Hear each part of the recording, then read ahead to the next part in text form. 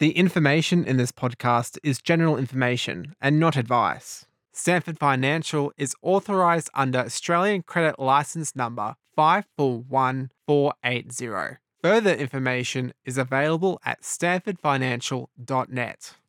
Hello and welcome to On the Couch with Steve, a podcast where we help you navigate the often complex world of buying, selling and renting real estate here in Ipswich. I'm Steve Athanades. I'm the owner of NG Real Estate Ipswich.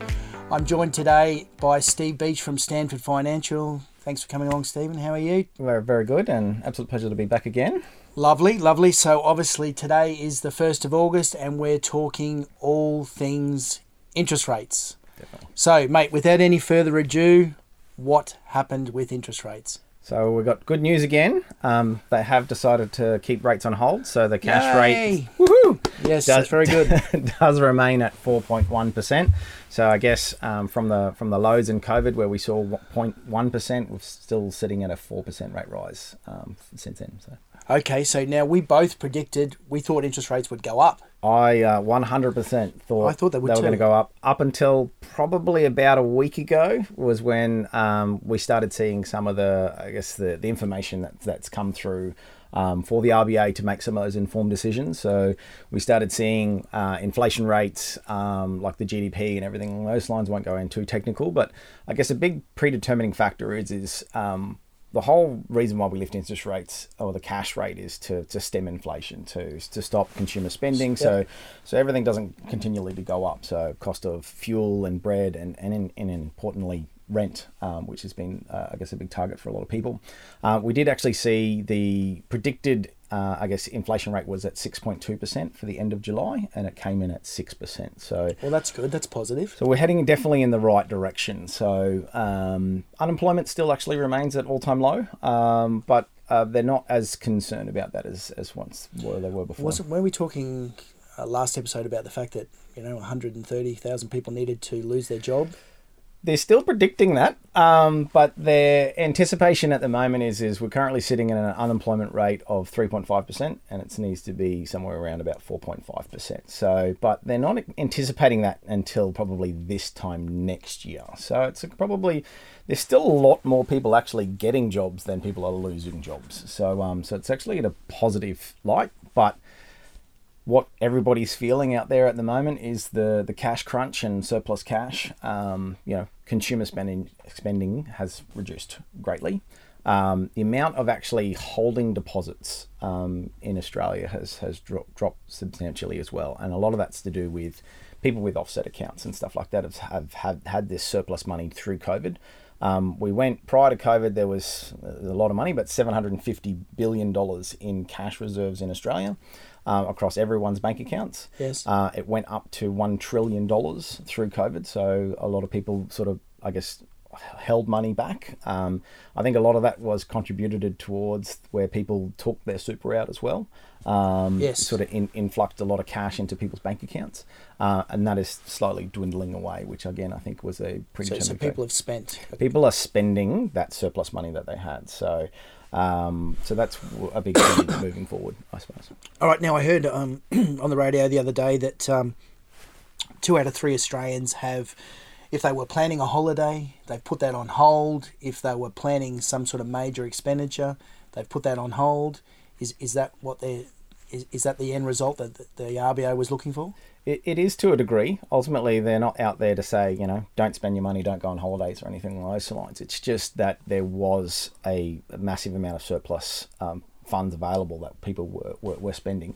A lot of that to do with, interest rates being so low. It was so easy to get money, and even on a set income. And when you think about, repayment wise, a lot of people's mortgages have gone up $300 to $400 per week, but people's wages haven't gone up $300 to $400 per week, and that's where the stranglehold is, and that's essentially why they wanted to curb that inflation, so to stop the rates from continuing to go up, so they can come back down to see sort of an equilibrium.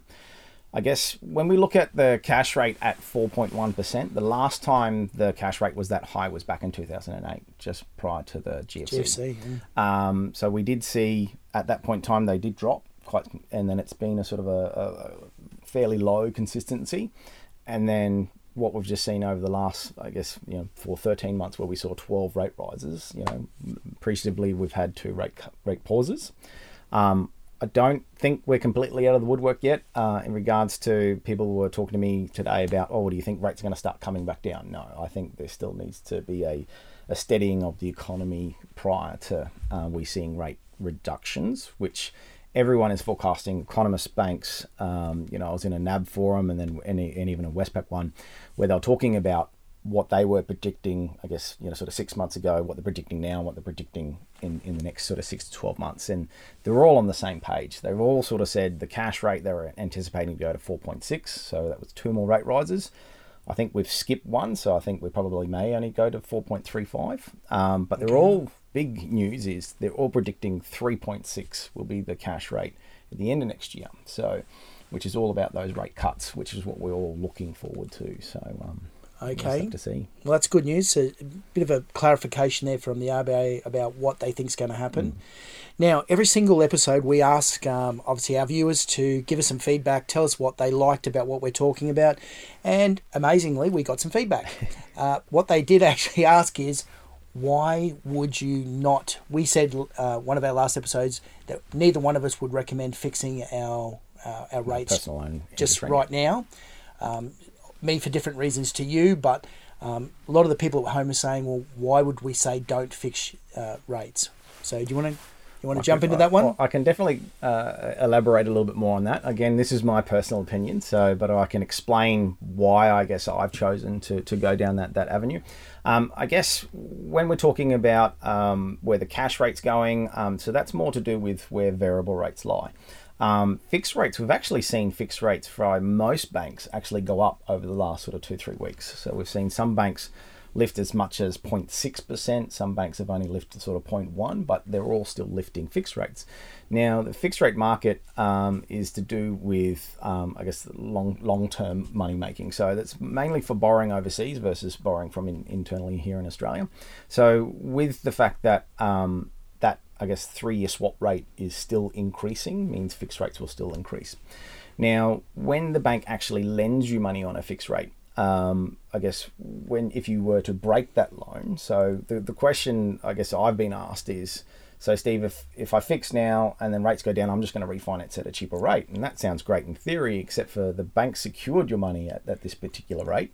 So when the rates start going down, and which is what we saw through COVID, is you're going to get what they call as an economic break cost. So at the wholesale rate of what time they borrowed the money to what that rate's going to be when they sell the money back to the bank, they have to pay the difference between. So that's why when most economists and the RBA and everybody's talking about rates going down next year, I said I wouldn't fix because I would be too concerned about getting locked in and then having to pay a break cost in the future. So that's been the complete opposite of what's happened. As rates were going down, okay, people were obviously they were in a situation where the bank would actively encourage them to break because they could obviously then lend the money at different rates. Yeah, I guess it's more when rates are going up. So as rates went up, it's funny, they're going to charge you a fee to get out if they're going to lose money. But as they make money, where we've seen a few people actually break their 4.5% fixed rate to refinance on a 6% variable rate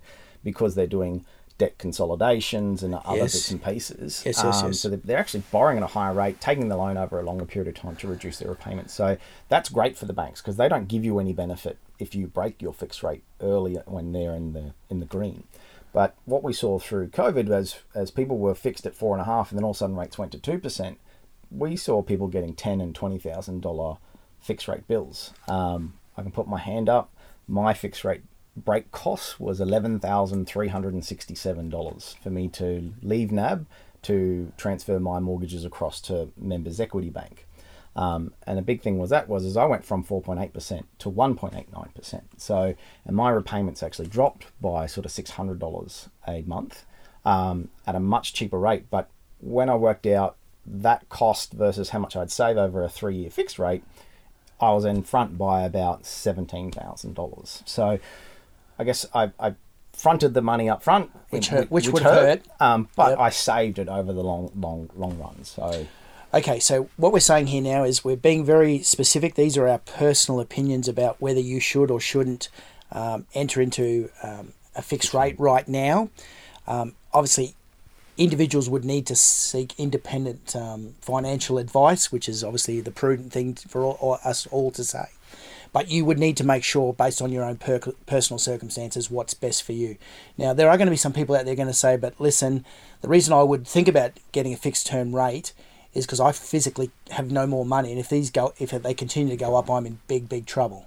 And that's a big thing as well. And we are still doing some fixed rates for us at Stanford Financial. We're still getting. What sort of percentage of business would be people converting from variable to fixed? Just as a rough guide, we're not going to hold you to it. Less than 10%. So less than 10%. And why do you think that is? For exactly what you just said. I've just seen my repayments go from $1,500 a month to $2,500 a month, and if it goes then to $4,000 a month, if they double again, I'm going to have to sell, and I'd rather lock in now at $2,700 a month and know for the next 12 months, 24 months, or 36 months. What your repayments going to be? My payment's going to be. Yes, I understand that the economy is going to move up and down, and I may be in a financially worse position, but the predicament I am in right now, this is the best for me financially and for my family. So they're things to take into consideration. And when we do offer, I guess, interest rates or finance packages, we always go, this is what your best fixed rate market is. This is what your best variable rate market is. This is the bank that has a combination of best fixed and variable. So sometimes it may not be, hey, I'm going to go to this bank because they've got the best fixed rate, but they may have a really high variable rate. And then you might only want half your loan fixed and half the loan variable. So it's then trying to work out which bank's going to be best suited for you. And that's why we always come to a lot of people with 4, 5, 6 bank recommendations, unless they just say to me, no, I just want a variable rate, or no, I just want a fixed rate. Then it makes it a little bit easier because then we only have to recommend sort of 2 or 3 banks. Okay, all right, good to know. So probably worthwhile, again, just telling the people at home, brokers like yourself have a obligation to put people in a better position than they currently are. So if you're going to refinance, you have to be able to prove that you've improved their position. So it's called best interest duty. So it's only regulated by brokers. So banks aren't, I guess, required under the same guidelines as we are. So myself personally, or any sort of credit representative out there that's a broker, cannot put somebody into a worse financial position. We also have to make sure and I hate using the word cheapest, but we have to offer the cheapest loan possible. So what we mean by that is taking into, I guess, consideration of your personal circumstances. So somebody that's a first home buyer with 5% deposit versus somebody that's got an investment property and 50% equity are going to get 2 different interest rates and definitely going to go to 2 different banks. So we've got to work out what, under your circumstances, which bank's best for you and which is the cheapest. And then that may consider interest rates, fees, charges, what we call as a revert rate. So if you do fix and you go, once your fixed rate expires, then the bank's going to put you on a set interest rate, which we always call it bank loyalty tax, where you don't generally get the same rates that are on offer. You're going to get whatever the rates applicable to you at that period of time. And we're seeing people come off these fixed rates at 8% through, I'm not going to name banks, but there's a couple of the banks out there aren't giving clients the best rate in the market when we're through the same bank, we're offering 5.8%. These clients are coming off at 8%, and that's not fair. And that's why it's always best to, I'm going to say call your broker and talk to them. So we do have a due diligence of the fact that we must be in contact with our clients and make sure that they're on the best rates as brokers. That's what we're supposed to do. Banks don't have to do that. They just put you on whatever rate. You can call your bank and try and renegotiate, or call a broker and they can renegotiate one for you on your behalf anyway, or to go through a financial overview and make sure that you are being financially savvy with your money and when put you on the best rate, or like we're seeing is a lot of people doing debt consolidations and these type of things. So. Okay, so it's very important we basically let you know we're not bashing any banks in particular, but what we are saying is, obviously Stanford Financial, you're a brokerage in terms of you offer different products from different institutions. So and this is a real situation, people out there are struggling. So if you are struggling, talk to someone like yourself who's a broker who can give you the best option and has to legally give you the best position possible. Yep, all right, quickly, we've got to wind this up. Mate, what is going to happen next month? Oh, I'm honestly going to say flip of a coin. I guess Phil Lowe, who's the current governor of the RBA, steps down on the 17th of September. So this will be, next month will be his last RBA announcement. Now, it's not saying it's his sole responsibility to make that choice. Ultimately, he has a group of people, the board that does it.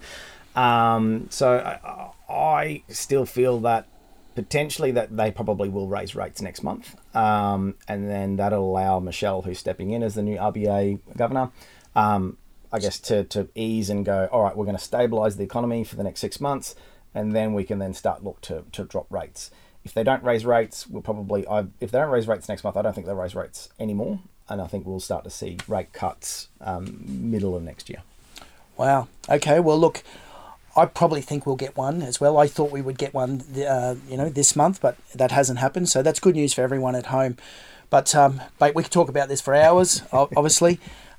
So once again, obviously, Steve, thank you so much. Appreciate your assistance, and obviously Stanford Financial coming along and helping us out every single month. Now, of course, for everyone at home, this is extremely topical. If you've got any questions, please just refer to the link below. Thank you for your previous questions. If you'd like to see more On the Couch with Steve, please tune in.